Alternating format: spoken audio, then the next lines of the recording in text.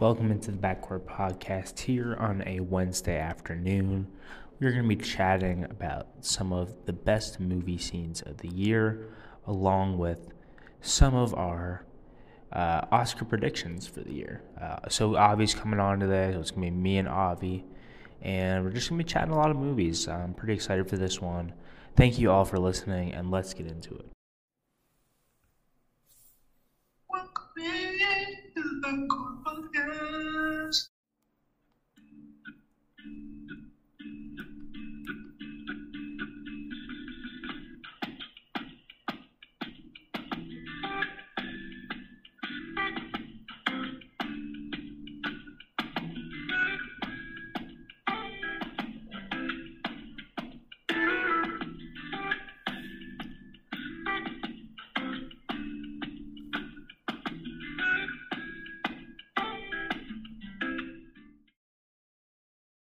All right, welcome in, Avi. How we doing, man?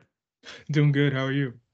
Doing good. We're going to be going over some of our best movie scenes of 2023, along with some early Oscar predictions. I'm pretty pumped. I personally thought it was a really good year in film. I watched probably more movies than I've ever watched in a single year. And I think there were some really big standouts and performances this year, some really great movies. What do you think about 2023 as a whole? Yeah, so this for me, it's probably like you said, the most I've ever watched movies in a year. I probably watched like 30 from this year alone, not counting just like older movies that I watched this year too. Yeah. And then it's been a really good year for movies, like really just strong contenders. Like the past couple years, like there's been a couple standouts like Babylon, but nothing. Oh, yeah. Nothing as deep as really this year was for movies. Yeah, I would agree. It was kind of the pandemic came up in 2020, and it seemed to kind of slow like the making of movies. And I think we're definitely out of that, at least this year. Uh, I'm guessing maybe some of these movies had to deal with COVID precautions that were recorded a couple years ago, but for the most part, probably out of that, so it's easier to film. And yeah, I thought there were some really great movies this year. I have three movies that I absolutely loved, and I think I can say this, no spoiler. It was The Holdovers, The Iron Claw, and Oppenheimer were on a tier of their own, in my opinion, but all five-star movies. But even my other top 10, 15 movies of the year were really solid as well. So yeah, I'm excited to get into it. And I'm thinking we just go back and forth, like do our 10th movie, Yeah. and then you go, and we'll just keep switching each Okay. spot. Okay. So if we have like the same scene or whatever, do you want to talk about it like whenever whoever says it first, or? That's a good point. I feel like that's kind of probably just easiest, maybe. Yeah, we could do that. So Yeah. we'll go like back and forth, but if one of them gets mentioned, we'll bring it up as well. Oh. So you start, because I have my 10. I'm Alright. trying to sort them out a little bit here though. So for my 10th best movie scene of the year or favorite movie scene of the year, I had a scene from Maestro, the movie with Bradley Cooper and Carey Mulligan. It's when Bradley Cooper's character, Leonard Bernstein, first meets Felicia, who's played by Carey Mulligan. And so they're at this little party, and he's the piano player for this little musical thing. And then they're just kind of flirting and talking outside, and I just thought it was a really sweet scene. Yeah, that's interesting because I had a scene from Maestro. I won't spoil it yet. It's gonna be a little bit more down the list, but it wasn't that. It wasn't that scene. It's very interesting. You went with more of the how they met scene, and yeah. What do you think about that movie as a whole? I liked it a lot, but there was just something that didn't really connect with me. Like I gave it 4 stars on Letterboxd. Bradley Cooper and Carey Mulligan were both great in it, and I liked the way it looked too, and the music and all that. But just something like emotionally, I guess, didn't really connect for me. So that's kind of why I picked that scene. Actually, that's kind of my favorite like emotional moment of the movie, really. Yeah, I would definitely agree with that. I thought that personally it didn't totally work for me. I kind of felt like they went too biopic-y on it, and it was too like just telling the guy's story. And I never like sometimes I can't explain how movies do this, but it will like emotionally grab me and invest me with whether it's like the camera angles or just the script or the great acting. But yeah, I had a couple parts of this movie I loved, but as a whole, it didn't really work for me either. But let me get to my number 10. And my number 10 is probably out of my list, kind of like the biggest scene with like the most people involved, and that's the ice battle in Napoleon. Okay. And so this is the scene where essentially Napoleon, played by Joaquin Phoenix, they're in I can't remember where they were, but it was a very icy area. I think it They was were over a, Austerlitz, I think. yeah, it was somewhere in like Eastern Asia, or not Asia, Eastern Europe, right? Yeah. And yeah, so basically it was very cold. There was a whole pond they were over. And it was kind of this sneak attack they played. I don't want to spoil too much of it, but the way it was filmed is really beautiful. I thought it was very interesting the tactics they used in this battle. I just loved it overall. I thought it looked great, and personally, I really liked Napoleon. I know a lot of people didn't totally vibe with it, but shout out to Ridley Scott. He's 86, and I thought made one of my favorite movies of the year. Yeah, so this scene didn't make my list, but it was in honorable mentions. And Napoleon, I thought about including a scene from. I don't have a scene from Napoleon on my list, but it was either gonna. If I did include one, it would be that scene, or the scene where they're like at the dinner table and Joaquin Phoenix is like, "Destiny has brought me this lamb chop" or whatever, just something funny. I just thought that stuff was so Well, so, funny. so my thing, I thought a lot of people missed it in Napoleon. Why I loved it so much is there was so much comedy in it too. Yeah, it was. It's a. I, I didn't think it was gonna be that funny. It was. I was. It was I felt hilarious. like it was very funny, and some of like the sex scenes they have in it are actually extremely funny. But yeah, I would watch it. Some people complained it was too long, but I vibed with it for sure. But what's your number 9? My number 9 is a scene from The Holdovers. So Paul Giamatti's character, I forget his name, the actual teacher's name, but he's chasing Angus Tully like throughout the school, Yeah. and Angus goes in the gym and then he breaks his arm, and then I also kind of smuggled in the hospital part when they're driving to the hospital, and Yeah. he's like, "Of course it's your fault." It was a very good scene, and he's like, don't go into the gym because basically the gym is off limits during winter break, and he does. He hurts himself, of course, and yeah, that was definitely a great scene. Yeah. So at number 9, I also have a scene from The Holdovers, and this was probably the hardest movie for me to do because there wasn't one scene that really stuck out to me. I just loved it as a whole. But I'm gonna go with it's kind of cliche, but when they said bye to each other, I thought that was probably my favorite scene. I wish they went in for the hug, but the shake did it for me. It was all right, and Paul Giamatti started to tear up, and I thought it was just a very emotional, good way to end the story. So, yeah, I also had The Holdovers on my list, favorite movie of the year. Yeah, so Holdovers is very high up there for me in movies this year, but like you said, I kind of had a problem just like choosing a scene from there because I feel like as a whole, it's definitely great, but like picking an individual scene out of it was kind of difficult for me. You know what I'm gonna do real quick? Yeah. So I was looking at my list, and I'm like, I don't have The Holdovers on here, so I'm gonna cheat a little bit. I'm gonna do 11 scenes. Okay. I'm gonna have the Goodbye and The Holdovers tied with the uh, Martin Scorsese scene in Killers of the Flower Moon, where he I, tells the I story of what happened as a kind of like radio broadcast. I thought it was very interesting the way they did that, and also kind of reminded me of how they did like Asteroid Asteroid City this summer as well. So I thought it was really good. yeah, I also had that part on my list. Yeah, I'll probably just talk about it a bit more later when we get down. Okay, that works.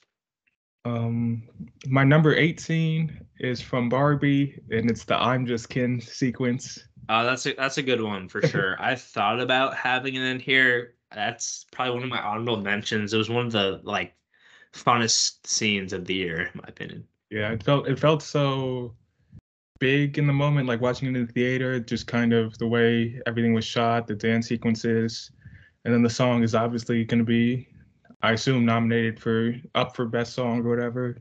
It Yeah, just kind of took over the culture, really. yeah, for sure. That was a great one. I definitely consider it as an honorable mention, but don't have any Barbie in here. At number 8, did you ever see Beau is Afraid? I did not. Yeah, weird movie. I think I liked it, but I'm not really sure. But anyways, any Ari Aster movie you watch, the ending scene is always primed to be great, and I thought it was as well in this scene. It is Joaquin Phoenix in a boat. Don't want to spoil too much of it, but it's kind of going through some of his wrongs that he's went through in his life, and he's kind of on trial for his life. So I guess I did spoil a little bit of it, but it's okay. It's been out long enough.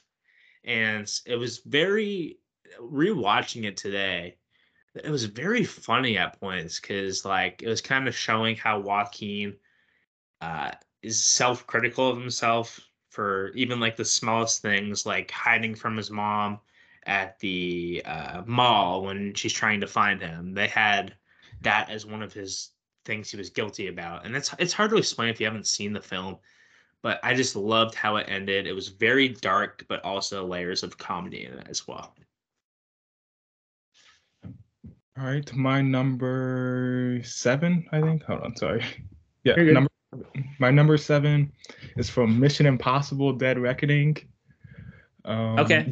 Did you see this movie, Jackson? Yes, I did.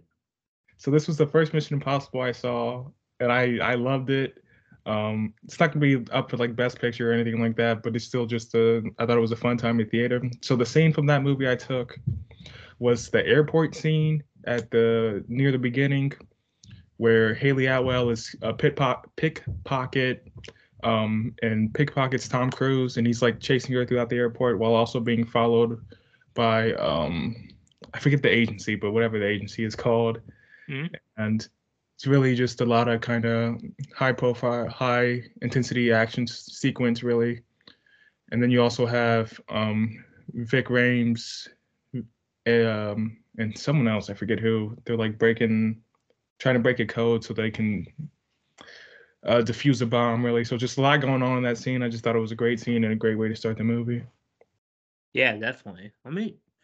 I thought that movie was very good as well. I'm not like a big Mission Impossible fan, but I thought it was actually really good. And Tom Cruise always has kind of a presence in his movies. Okay, I'm so messed up on my list right now. I'm very unorganized today, but we're on what, number 7? Yep. Okay, let me go ahead. Oh, okay. Number 7 is going to go to, yes, it's going to go to the first scene in The Killer by David Fincher. It is the first assassination attempt of the movie, and the way they just jump into the story I thought was brilliant. It engaged me right off the bat because of the narration choices and also the very cool filming aspects of this scene. They have a lot of stuff where they have like his eye going through the scope and showing the building across, like his main target he's trying to kill. And I just thought that was a brilliant scene and a great way to start off the movie. Yeah, that's definitely it. Didn't Nothing from The Killer made my list, but I was thinking about it for last night because I just thought it was a good movie and lots of scenes in there I really liked. Yeah, definitely. Okay, what's your number? Are we on number 7 for you? Number 6 for me. Okay, what's your 6th? My number 6 is from Past Lives, which I recently saw the other day, and it's the ending of Past Lives. Yep, that's gonna be a common one on any list you look at. And I also have it, but let's keep doing what we're doing. I'll talk about it later. What did you love about this scene? So I watched the movie once, but I actually watched the ending twice just because I loved it so much. Mhm. So the first time I watched it,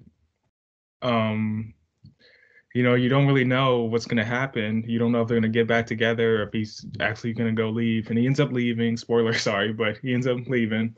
Yeah, it's been out long enough. What were you rooting for? Because that's an interesting question. That I was rooting. I was rooting for them to get back together, but Damn. her husband was not like in a lot of movies. That husband is he's like a douchebag type guy. Yeah. But he's in this movie. He's a good husband. He's just those two people had a connection, and she had to work it out really. But in the ending, he's like, what if this is a past life and we're something more in the next life? And I just kind of liked how that tied everything up. And then the second time I watched it, I noticed that when she's walking him to his Uber, it's all just like one camera, just all moving along, and it's just kind of a cool shot, really. So I liked it a lot. Yeah, it's kind of the emotions of saying goodbye to someone that she probably won't see him again for at least a very long time, if never again, maybe. So I love that pick. And spoiler alert, I'll be getting into that later. Number 6 for me, I have a scene from the Maestro, and call me basic, but it's the conducting scene. And I thought this scene was absolutely epic, absolutely amazing. Bradley Cooper really went for it, twirling those sticks up there. I don't know anything about conducting, but man, he was great. The music was beautiful as well. I believe there was hundreds, maybe thousands of people there, and I've been listening to some interviews about it, how they did it, and it was just a lot of logistics to get everyone in that building and going, and it was some of like the best musicians in the world and stuff like that, and it was very, very enjoyable. Definitely my highlight of Maestro. Yeah, that's my second favorite scene from the movie. Definitely. Yeah. When you said Maestro earlier, I thought you were gonna pick that one, so I was a little surprised. That's probably the one most people would pick, and I don't have a problem with that. It's definitely just a work of art, really. Yeah, for sure. My number 5 is from Across the Spider-Verse, my favorite animated movie of the year, and it's the chase scene at the climax of the movie, where Spider-Man 2099 is chasing Miles Morales, and Miles ends up escaping and going back to what he thought was his own universe. Really, Is that the whole like ladder thing? Yeah. The whole like tunnel. I don't know how to describe it. Yeah, and he's like, I'm gonna do my own thing. So that was like really the climax of the movie for me, and the really high point. I like Into the Spider-Verse better than Across the Spider-Verse, but for that moment, that moment might be better than any moment in Into the Spider-Verse for me, besides the leap of faith scene. So I really just thought it was great. Yeah, I think I didn't totally vibe with the movie. I thought it was good. I just didn't like that it was a part 1 because I wanted it to conclude better. But I definitely loved that scene, and I did consider it in this list.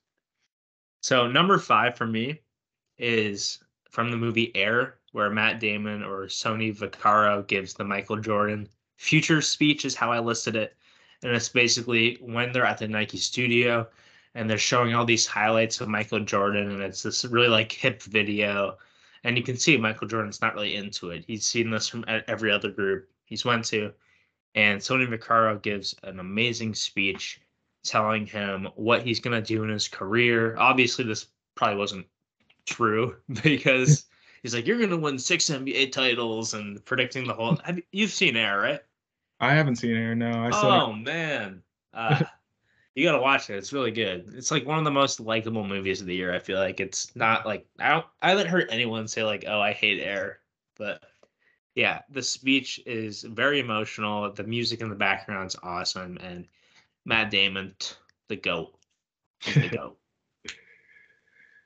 Yeah, I definitely need to check that out. So I've been meaning to. I just kind of got lost in shuffle behind some other movies. So I wanted to get out the way first. Yeah. All right. What's your number 4? My number 4 is from a movie recently released that I loved, from the director of Heat, Michael Mann's Ferrari. Okay. And so for me, the standout scene was the scene right before the big race at the end, and they're all meeting at like a lunch or a dinner with the Ferrari. That's a great one. He's like, he's he's really calling them out for not doing what it takes to win. And he's like, you get into one of my race cars, you get in to win. And Adam Driver in that scene is just really captivating and really just a great performance from him as an actor. He was awesome in that movie, and I really enjoyed Ferrari. It was my 10th favorite movie of the year. I thought it was amazing. What's your thoughts on what's her name? Penelope, Not her, the other one. Shailene Woodley. Yeah, what's your thoughts on her performance? I don't think it was really. Be honest. I don't think it was. I don't think it was really strong, but I can tell if that was because of her or because of just the way the character is. And I just couldn't buy her accent. That was the biggest thing. oh yeah, the accent. I noticed like a couple of the scenes, like she really didn't try at all anymore. Yeah. Which is like, whatever. I'm not Italian, so. Yeah, but I definitely love that movie, and that was the one nitpick I had for it. But number 4 for me is the last scene in the Iron Claw, and essentially, one of the brothers has to deal with a lot of tragedy in his life, and he starts tearing up at the end of this movie. But he has his sons to be there with him, and through this movie, you kind of see that the lead character, Zac Efron, his dad is pounding in this mentality of you have to be tough, men don't cry, the kind of toxic masculinity stuff that a lot of people have heard about. And Zac Efron's kids basically tell him it's okay to cry. We'll be here for you, and it's a very emotional, touching scene. And shout out to Zac Efron, The Iron Claw, one of my favorite movies and performances of the year. Yeah, definitely. Want to see it. It just, it's gonna. I know it's gonna be incredibly sad, so I'm just kind of holding it off. No, you gotta go see it, get a good cry out, and then go on with your day. So my number 3 scene was the scene you mentioned earlier from Killers of the Flower Moon. It's the second ending scene where Martin Scorsese he's addressing the audience directly through the guise of a radio broadcast, and he's telling us what happened to these characters, what happened to these real life people after all these events occurred, and he's also kind of saying, as a filmmaker himself, that he's kind of his role in telling the Native American story is always going to be kind of flawed, really. So I thought that was just really powerful. Yeah, definitely. I really love that scene.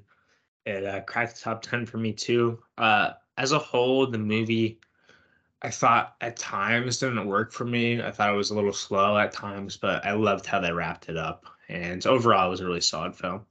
And at number 3 for me, I think you're going to be surprised by this pick. It's one of your favorite movies of the year. A movie I've been critical of at times, but I think I overall enjoyed. It's Asteroid City. Am I doing it right? Scene. Okay, so this is my number 2 scene, so I'll just talk about it after you do. Yeah, it was excellent. I was looking up scenes on YouTube literally 10 minutes before we started this. I'm like, I saw this one. I'm like, wow, yeah, it was really, really good scene where you have people kind of saying, am I doing this performance right? Am I living my life right? It was all this like metaphor type of stuff. And it's like, no one really knows what they're doing. No one really knows why we're here, what's the purpose of life or anything. And you kind of just have to live and you have to accept that. Once you accept we're not going to know everything, you're going to be a lot more happy in your life. And I thought it was a really powerful scene. And I loved it. Rewatching, I'm like, wow, I haven't thought about this for a while, but it was really a terrific scene. Yeah, so for me, Asteroid City, it's definitely Wes Anderson's one of his most confusing movies, just a confusing movie in general for the first couple acts. And I think this scene right here kind of just shows that the main point is, doesn't matter. You just got to keep going. And really, I thought that was really strong and really moving. And Jason Schwartzman and Adrian Brody in that scene were incredible. And then, I also smuggled in. So, am I doing it right? It goes to. So right after he gets done talking to Adrian Brody, he goes and talks to Margot Robbie on the balcony.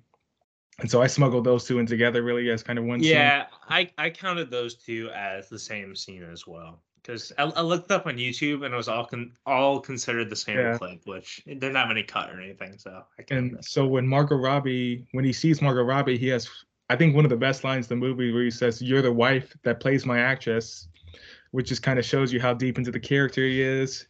and Yeah. really just the way they talk, and it's just a great, really powerful, moving scene. So that's why I had it at number 2.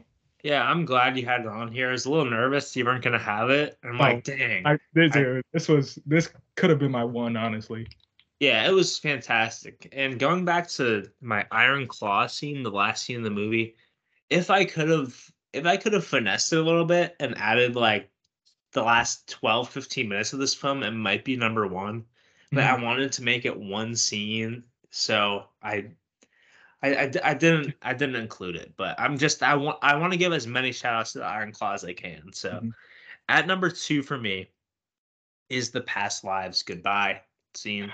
Man. It was wonderful. I haven't seen it since the summer, so I forget slightly what happened, but all I know is watching that I'm like, wow, very powerful scene.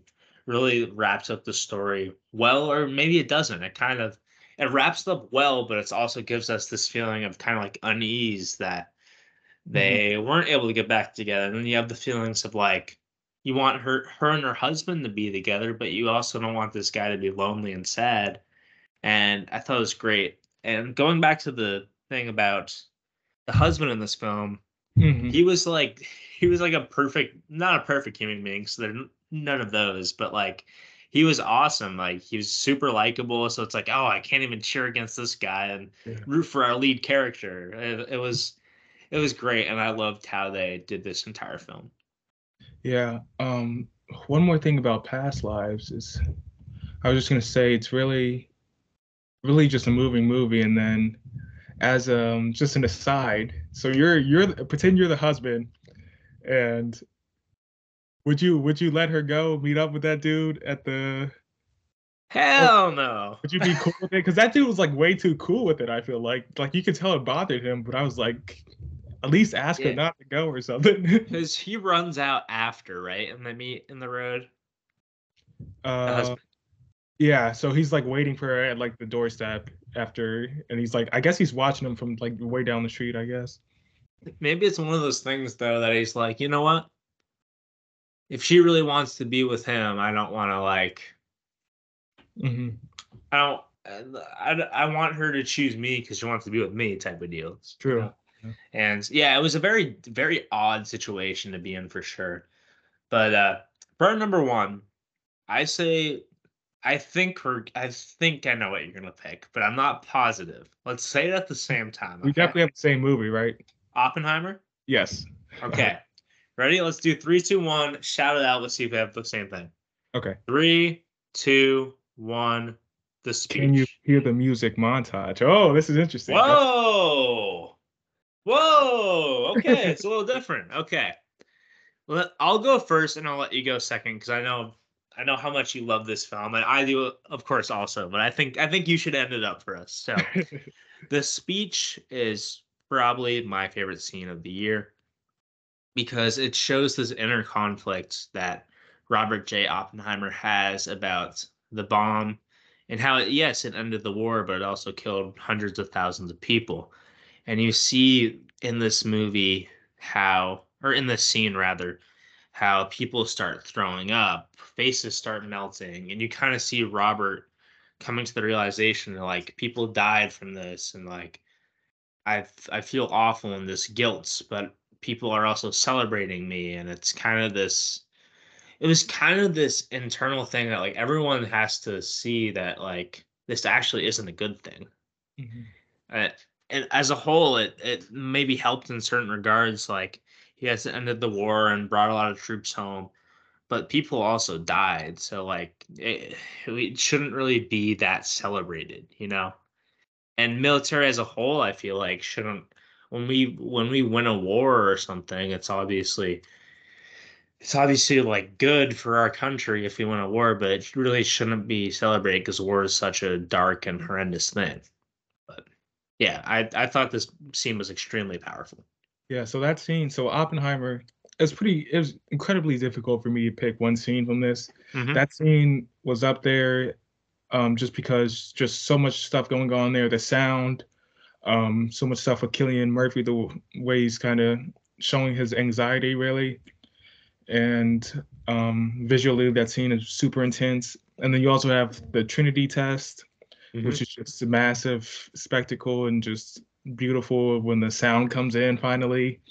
And it's insane. But my number one scene from Oppenheimer and from my favorite movie scene of the year was the "Can You Hear the Music" montage at the beginning, where he's meeting with Niels Bohr comes to visit his university in Europe, and he's like, algebra is like sheet music.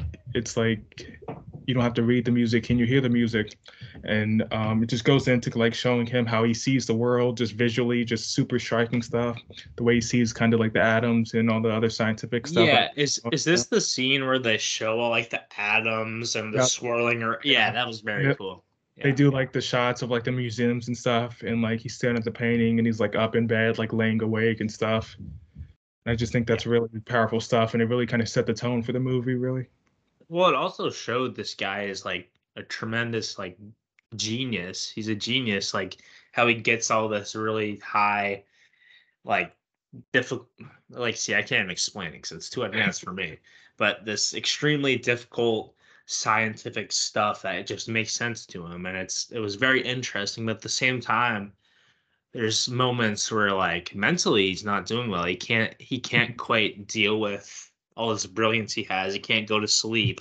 He's constantly thinking about how to make this physics shit. I don't know how to explain it, but it was yeah, a very good movie. And probably, if I have to admit, I would say my top three movies: Oppenheimer, The Iron Claw, and The Holdovers.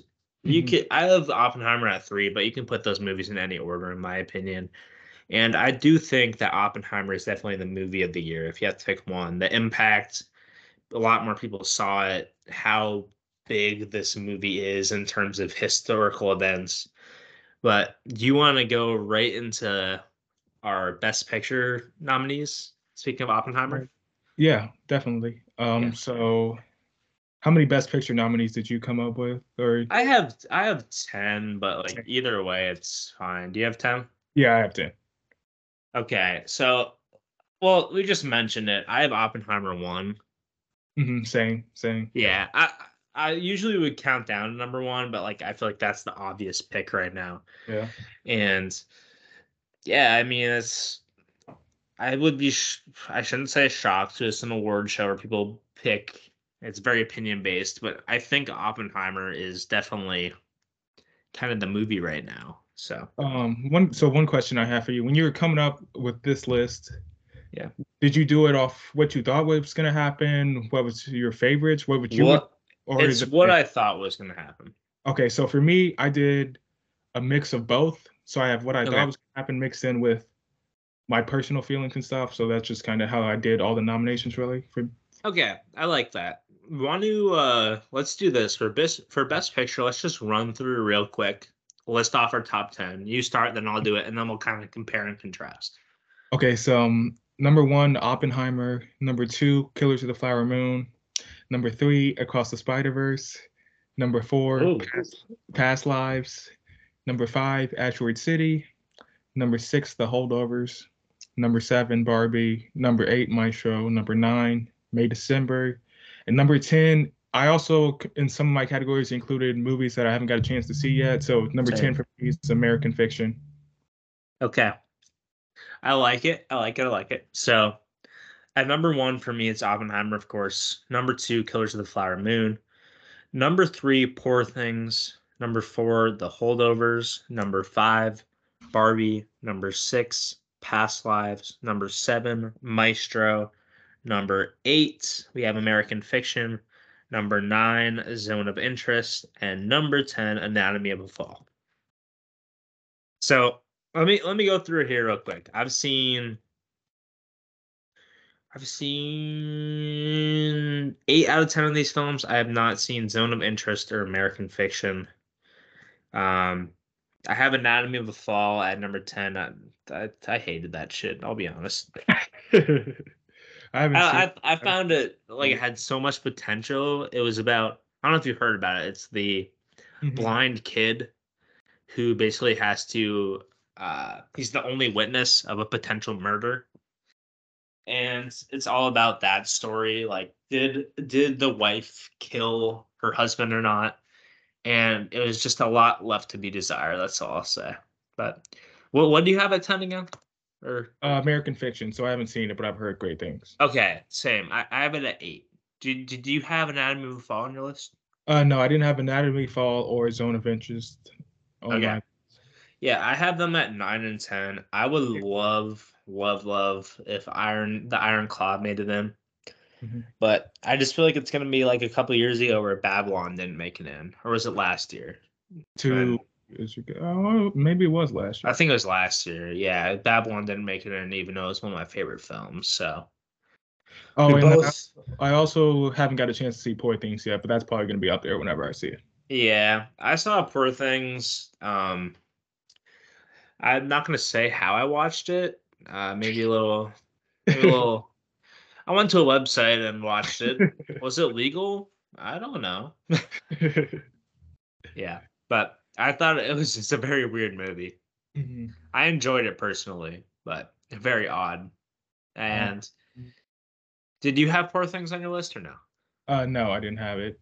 So I only included one in that category. So I just decided to put American Fiction in there over it.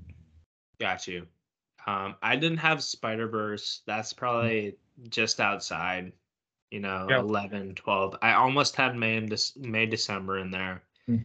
I just took it out. I just did a little bit of rearranging from last time I looked at this, and have Barbie, of course. Do you have Maestro? Yes, my show's at my 8. I think Asteroid City pretty much has no shot, but I just had to throw it in there because I loved it so much. Oh yeah, I get that. Yeah, I wouldn't mind if it makes it either, but yeah, I think Best Picture, at least as of now, unless we have, you can see Killers of the Flower Moon make a run, maybe Barbie make a run, but overall, I think Oppenheimer is the sure thing. Yep, I agree. Yeah. Now you want to move on to Best Director? Yeah, you can go first with this one. Okay, so at number 5, I have Bradley Cooper for Maestro. Number 4, Greta Gerwig for Barbie. Number 3, Yorgos Lanthimos for Poor Things. Number 2, Martin Scorsese for Killers of the Flower Moon. And number 1, Christopher Nolan for Oppenheimer. Yeah, so number 5, I had Greta Gerwig for Barbie. Number Mhm. 4, Bradley Cooper for Maestro. Number 3, Celine Song for Past Lives. Yeah, that's a good Number one. 2, Martin Scorsese. Number 1, Christopher Nolan. So it's a very stacked category this year, really. Oh, yeah, for sure. If this Yeah. was a 10 deep category, you could throw in just a whole bunch of people. You could throw in who directed Past Lives or Poor Things again because I haven't seen it, but Yorgos Lanthimos. he'll probably end up in there some way. And You could then put in, what's the guy? Alexander Payne for The Holdovers, who Ridley make it Scott, in. Napoleon, David Fincher for The Killer. Yeah, yeah, Really definitely. loaded I this. I really like your pick for Celine Song for Past Lives. Hmm. And you know what I'm gonna do? I'm gonna make a little switch out. I'm gonna kick Bradley from the chat, and we're gonna put in Bradley, poor Celine Bradley. Song. I hate to do it. I love Bradley Cooper, but Celine Song, I think that's a better pick. So thank you, Sir Avi. All Yeah, right, but yeah, we have Best Director and Best Picture to Oppenheimer at this point, and I think it's well deserved. I do too. I think this is Christopher Nolan's will be his first Oscar win, I think. Yeah, the more and more I think about it, it is my favorite Christopher Nolan movie. Yeah, I think it's It keeps growing on me, this film. yeah, it's probably mine too. That or The Dark Knight, which we won't get into today.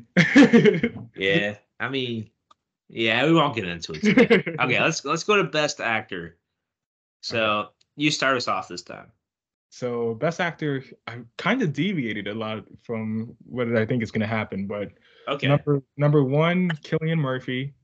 Number 2, Jason Schwartzman for Ashford City. Number 3, Whoa, yeah, yeah. Number 3, Paul Giamatti for Holdovers. Number 4, Bradley Cooper for My Show. Number 5 is Adam Driver for Ferrari. that's wild. Nice. I like it though. I like it though. So I just made a little switch because when I made this, it was a couple of weeks ago, and I've seen a few more films. So number 1, Cillian Murphy. You said that too, right? Yes. And Oppenheimer's might sweep most of their categories. Bradley Cooper, number 2 for Maestro. Paul Giamatti for The Holdovers, Leonardo DiCaprio for Killers of the Flower Moon, and number 5, I just swapped out Jeffrey Wright for Zac Efron. I thought Zac Efron was that special in the Iron Claw, and being a pretty popular guy, I think he could definitely get some buzz going into the Best Actor race. I think he was probably my third favorite performance of the year behind Cillian Murphy and Paul Giamatti. Mhm. So I think it would be well deserved if he You gets know, it. two things actually. So the first thing is I've been hearing a lot of stuff about Bradley Cooper and Giamatti for this category. I've been seeing a lot of stuff about maybe one of them taking it home over Killian, Yeah. which I'm biased because Oppenheimer's my favorite, but obviously the both of those guys are phenomenal in their movies.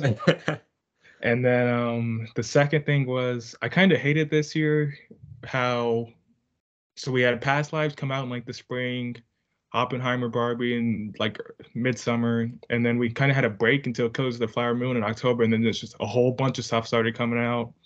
I really wish it was kind of balanced out throughout the year more. For sure, because we've definitely had like this last couple months really like it's basically excuse me, October through like January, it's just filled with award movies. Mm-hmm. But the rest of the year you'll get like two or three or something. Yeah. And it's crazy because some of these movies, I wish the Oscar movies, these front runners, I don't know how it goes with marketing and stuff, but it's really hard to find films, and maybe it's a foreign thing. Like Anatomy of a Fall, I was finally able to buy it and watch it. Mm-hmm. American Fiction, I don't know if it's out in theaters, nowhere near me. Uh, It's in theaters, but like super limited, really. yeah, exactly. Zone of Interest, haven't been able to find that anywhere. So it's a little frustrating, especially because I want to watch that. Um, yeah. Anyways, just a little rant there. Going back to Best Actor, though, you see names like Leonardo DiCaprio at 4 I have here. I could see him getting nominated or not getting nominated. The thing about the Oscars that I have to respect them for is they don't buy into like popularity as much as like other shows, like the Golden Globes or smaller shows. Like they typically, now sometimes I disagree with it, but they typically go for who they actually thought had the best performance of the year. So I'm rooting for Killian too. I think he was that good. So what's I gonna say? Um, I didn't have DiCaprio on my list, but he easily could have been in mine. I just decided to throw in a couple of performances I liked a bit more. Yeah, I get that. Yeah, and I think it's a pretty stacked group no matter what. If you It was have a great year for movies, just all around. All these categories are Oh like yeah, it was. I think if you have Killian Murphy, Paul Giamatti, Bradley Cooper, which I do believe all three of them are going to get nominated, that's a pretty solid top three right there. exactly. Yeah, but let's go to Best Actress. I want you to go again first because Okay, I'm okay. I'm excited to see what you're gonna say. This one is actually pretty tame compared to my last Best Actor category. It's Lily Gladstone at number one for Killers of the Flower Moon, Greta Lee number two for Past Lives, Carey Mulligan number three for Maestro, number four Margot Robbie for Barbie, and number five like I said I haven't seen Poor Things with Emma Stone. Okay, interesting. So I'm gonna go 5 through 1 here. Just to keep Okay. track. I have Carey Mulligan at 5, Margot Robbie at 4, Greta Lee at 3, number 2 Lily Gladstone, and number 1 Emma Stone. I think Emma Stone. It's really close with Cillian Murphy for performance of the year, but she's for sure up there. She was excellent. I watched Poor Things on my computer. It was, let's just say, grainy to say the least, the footage, but man, I felt it the whole way through. Her and Mark Ruffalo were fantastic in this film, and the movie was very odd. So a lot of people aren't going to quite get the movie, and I'm not sure I did in certain parts, but the performances were spectacular. So I could see it going to Lily Gladstone because she was definitely excellent. Her performance is a little more uh how do you say it? Like you were saying earlier, a little more tame and Yeah, a little more it's a like real quiet kind of performance. I feel the same thing about like Past Lives, like the movie. It's kind of a quieter movie, but yes. it's Which still a lot of times I feel like it's just as difficult to be more calm, and she really played her character greatly. But I personally felt like Emma Stone, who's kind of the opposite side of the spectrum, very wild, really going for it. I thought she was spectacular, and maybe my performance of the year. Yeah, so one of the things I was listening to a podcast the other day, and they were talking about how certain performances, how it's hard to do kind of quieter, subdued performances, because as a lot of actors, they want recognition for their work, and it's not necessarily guaranteed people are gonna be like, wow, that's a great performance, without if you're not shouting or yelling in some big scene or anything like Yeah. that. Well, there's been some things that personally I don't agree with it, but people have been critical of Bradley Cooper because you can definitely tell Yeah. people are critical that he's going for it a little bit too much to try to get the Oscar. And I don't think so. I thought he was good. Was he a little was he very, what's the word?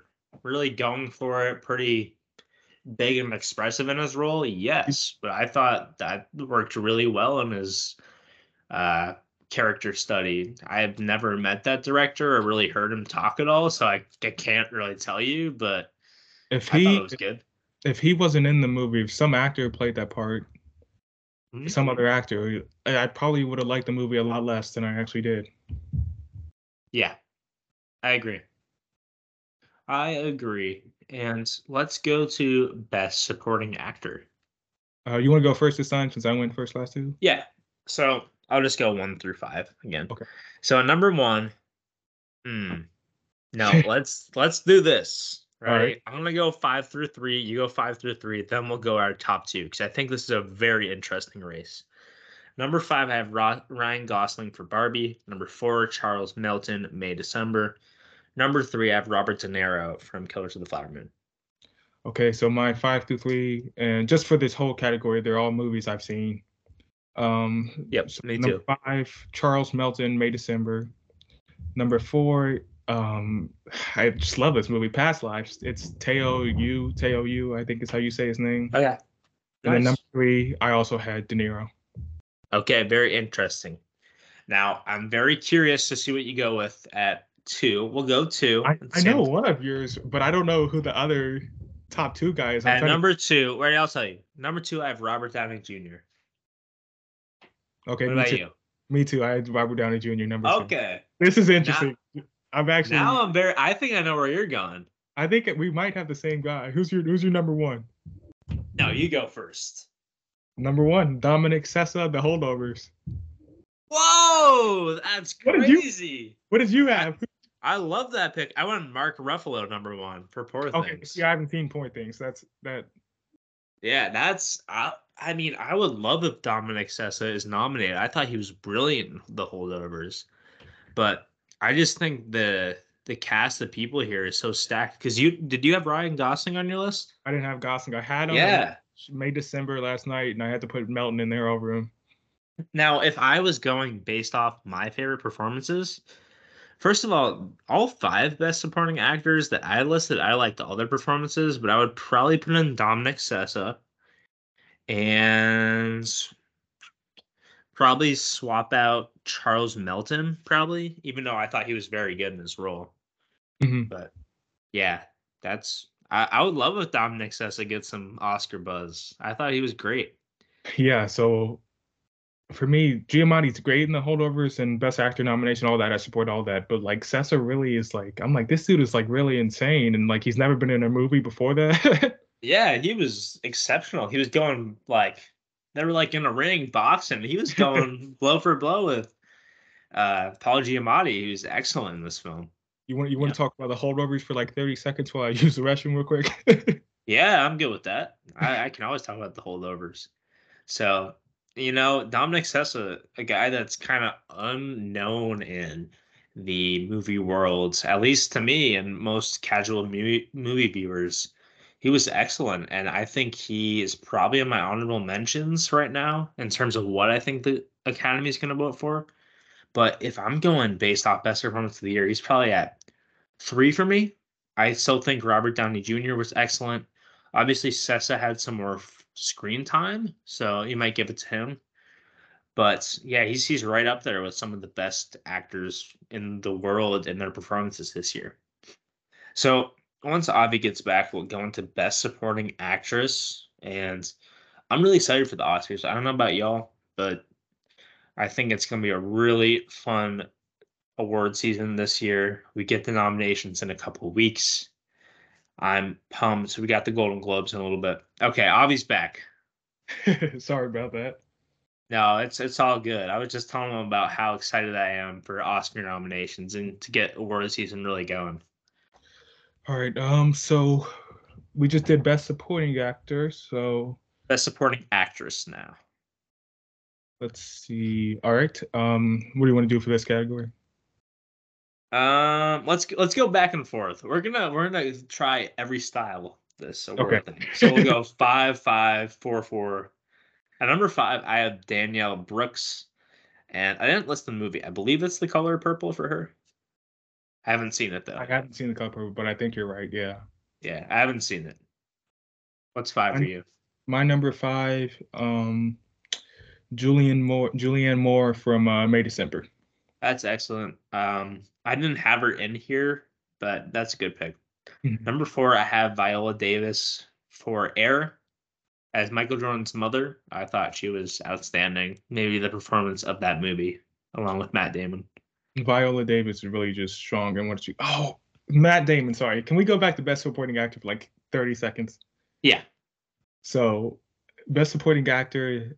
There's so many like people that just aren't gonna make it, like Matt Damon. Well, And Damon's gonna be Best Actor. I feel like I don't know exactly what the cutoff is for stuff and how they do it, but he was clearly the lead in Air. oh no, I was talking about Oppenheimer. Oh man, Yeah. okay. So you have Matt Damon in that. You have Rami Malek for like that big scene at the end, and then you have what is his name? He's in Winning Time, Oh, yep. but he's like Yep. the lawyer in Oppenheimer. I'm like, so Oppenheimer is so loaded. There's so many guys that are having great performances. in that. Yes, I know who you're talking. Jason Clark, I believe. Yes, thank you. Yeah. He's like, did you or did you not do it? So Well, going back to some of our best scenes of the year, I thought that could have been on there. The ending kind of investigation scene. Also, the thing where Albert Einstein is by the pond. yeah. There's so many good scenes from that movie. But yeah, so let's go back to Best Supporting Actress. Who do you have at 4? Did you say or no? I think you'll like this one. I don't know. I don't think you'll have this one, but my number 4, one of my favorites, not really projected to be there, Vanessa Kirby for Napoleon. Whoa! Yeah. That's Joaquin or Napoleon's wife, right? Yep. Yeah, she was really good in that role. Yeah. I like it. I like it for sure. Number 3, I have Divine Joy Randolph for The Holdovers. I think she's the early favorite right now to win, and I would love if she wins. I thought she was spectacular. A really, really likable character. Yeah, but I have her at 3 right now. She's my number 2. So my number 3 is Scarlett Johansson in Ashford City. Okay.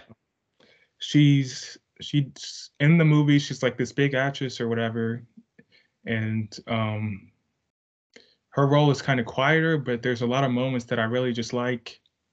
And she has a line where it's like, maybe we're just two deeply wounded people who don't want to confront their own pain. And I just thought it was really great, and she's really good in that movie.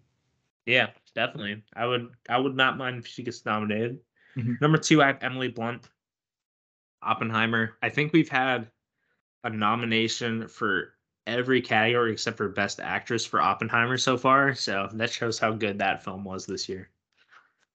Yeah, so like I said, my number 2 was Davine Joy Randolph for The Holdovers, and my number 1 is Emily Blunt from Oppenheimer. Nice. That's very, very good, sir. For me, I'm gonna go with Jodie Foster from Nyad. It's my number 1 pick. Now, this is probably Best Supporting Actress is probably the category I'm least sure of. I haven't seen Nyad. I started the film, but obviously a very big name in movies, and I will not doubt that her performance will be great. And she definitely has some Oscar buzz going in.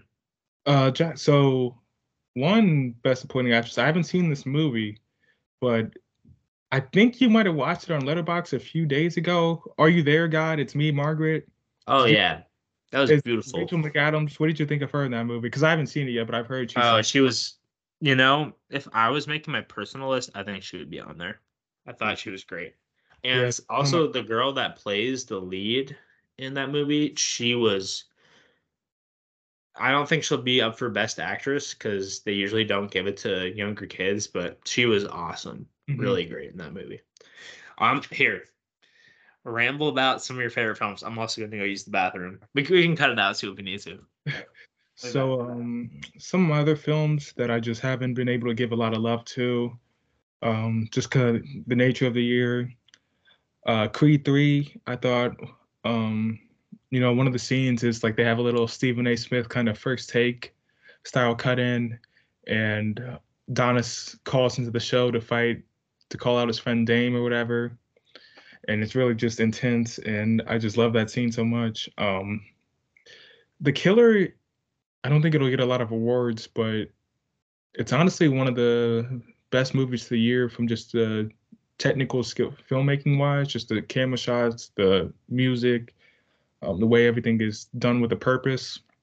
And it's also a lot of the narration is honestly really funny, just kind of looking back at it.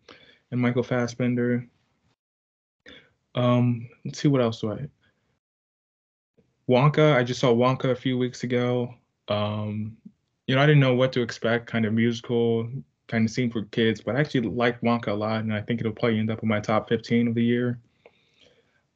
Ferrari, it's got a lot of mixed reviews, but like I said already, I love it. Adam Driver, I think Penelope Cruz she's really strong in this, and um, honestly, I don't know what. Sorry, I don't know what else you would want from a performance. Honestly, as I'm thinking about it, I would take Penelope Cruz over Julianne Moore for Best Supporting Actress. I think the scenes with her and Adam Driver kind of carry the movie until we get to the big race at the end and the big meeting. Then another movie that I really loved, but it's not really going to get any awards talk or anything like that, is No Hard Feelings. Just a good kind of romantic comedy with Jennifer Lawrence and Andrew Feldman. Just some really strong, heartfelt moments in there. Jennifer Lawrence is one of my favorite actresses working, probably. Um, the Creator was maybe a top 5 best looking movie of the year, just based off visuals, but a lot of the plot stuff is kind of strange. It kind of has a message that says like humans should be friends with AI and grateful for AI. Really kind of confusing. You're talking about the creator? Yeah. Nice. Oh, you missed it. I made a best supporting actress swap. Ooh, what did you do? Let's hear I it. swapped out Julianne Moore from May December, so I took her out the 5 spot and I put in Penelope Cruz and Ferrari. She was really good. She was excellent in that movie. Yeah, I like it. I like it, man. All right, so best original screenplay. All right. Let's get to it. 1 through 5 or just back and forth? Let's go back and forth again. I like that. Number 5, I had Barbie. Number 5, one of my kind of just picks because I like the movie. Dream Scenario. Interesting. Nicolas Haven't Cage. seen it yet. Oh, Nicolas Cage. I might have to see it then. Oh man, I love it. I think it's one of the best performances by him. Did you see The Unbearable Weight of Massive Talent? No, I didn't. I heard it was funny though. Yeah, it's very funny. He's basically like himself, and he's an actor pretty much. I'm pretty sure his name might be Nick Cage in the movie, but it's like him and Pedro Pascal. It's really good. Yeah, I'll have to check that one out. Number 4, best original screenplay, I had May December. Yep. Best original for me, Anatomy of a Fall at number 4. Number 3, I had The Holdovers. Number 3, I had Past Lives. Number 2, I had Asteroid City. Number 2, I had Barbie. Number 1, I had Past Lives. Number 1, I have The Holdovers. I Pretty love that movie. Pretty similar list. Yeah, I mean, those were, pretty similar. Our top three holdovers, or my top three, you also have that. The Yeah. holdovers, Barbie, and Past Lives, I think are definitely going to be up for awards. And we'll see. I wouldn't mind some Asteroid City love. That would be solid. It's not gonna happen, but I would love it. Yeah. So let's go to our last. This is our last category, right? Oh yeah, that's all I did. Yep. Okay. Best Best- adapted screenplay. Ooh, let's see. I'm looking at my predictions now. I don't know how I feel about these. At number 5, though, I have "Are You There, God? It's Me, Margaret." Okay. Hmm. My number 5. So my number 4 and 5 are both movies I haven't seen yet, but my number 5 is Poor Things. Nice. Number 4 for me is Poor Things. Okay. And then my number 4 also I haven't seen American Fiction. Okay. Number 3. This is where it gets a little rocky. Number 3, I have Oppenheimer. Okay. Okay. My number 3 is Killers of the Flower Moon. My number 2 is Killers of the Flower Moon. My number 2 is Ferrari. I love it. My number 1, and this is definitely one of the upset picks I had on here. Have not seen this film, American Fiction, for best adapted screenplay. And then my number 1 is Oppenheimer. Yeah, I mean that's fair. That's fair. Yeah, but we will see, and I believe the nominations come out in a few weeks. It's late January, I think. So we'll have to do something for that. Yeah. Do a little pod for that, but I gotta see what time they come out, because if they're at a time we can both meet up, we can maybe do like a live reaction thing, which would be cool. But Yeah, that would be cool too. also, if they're at like 9 a.m. on like a Tuesday or something, that might be a little tough. Yeah. So, yeah, I mean that's all I got. I think it's been a great year in film. Mhm. I'm excited for this next year, this next venture. I'm hoping to watch even more movies here. I'm eventually going to have a job, hopefully. But you know what? Maybe we'll go remote. Maybe we'll do a little multitasking. Yes, sir. Yeah. But thank you for coming on, sir. I'll Thanks. wrap the recording. Mhm.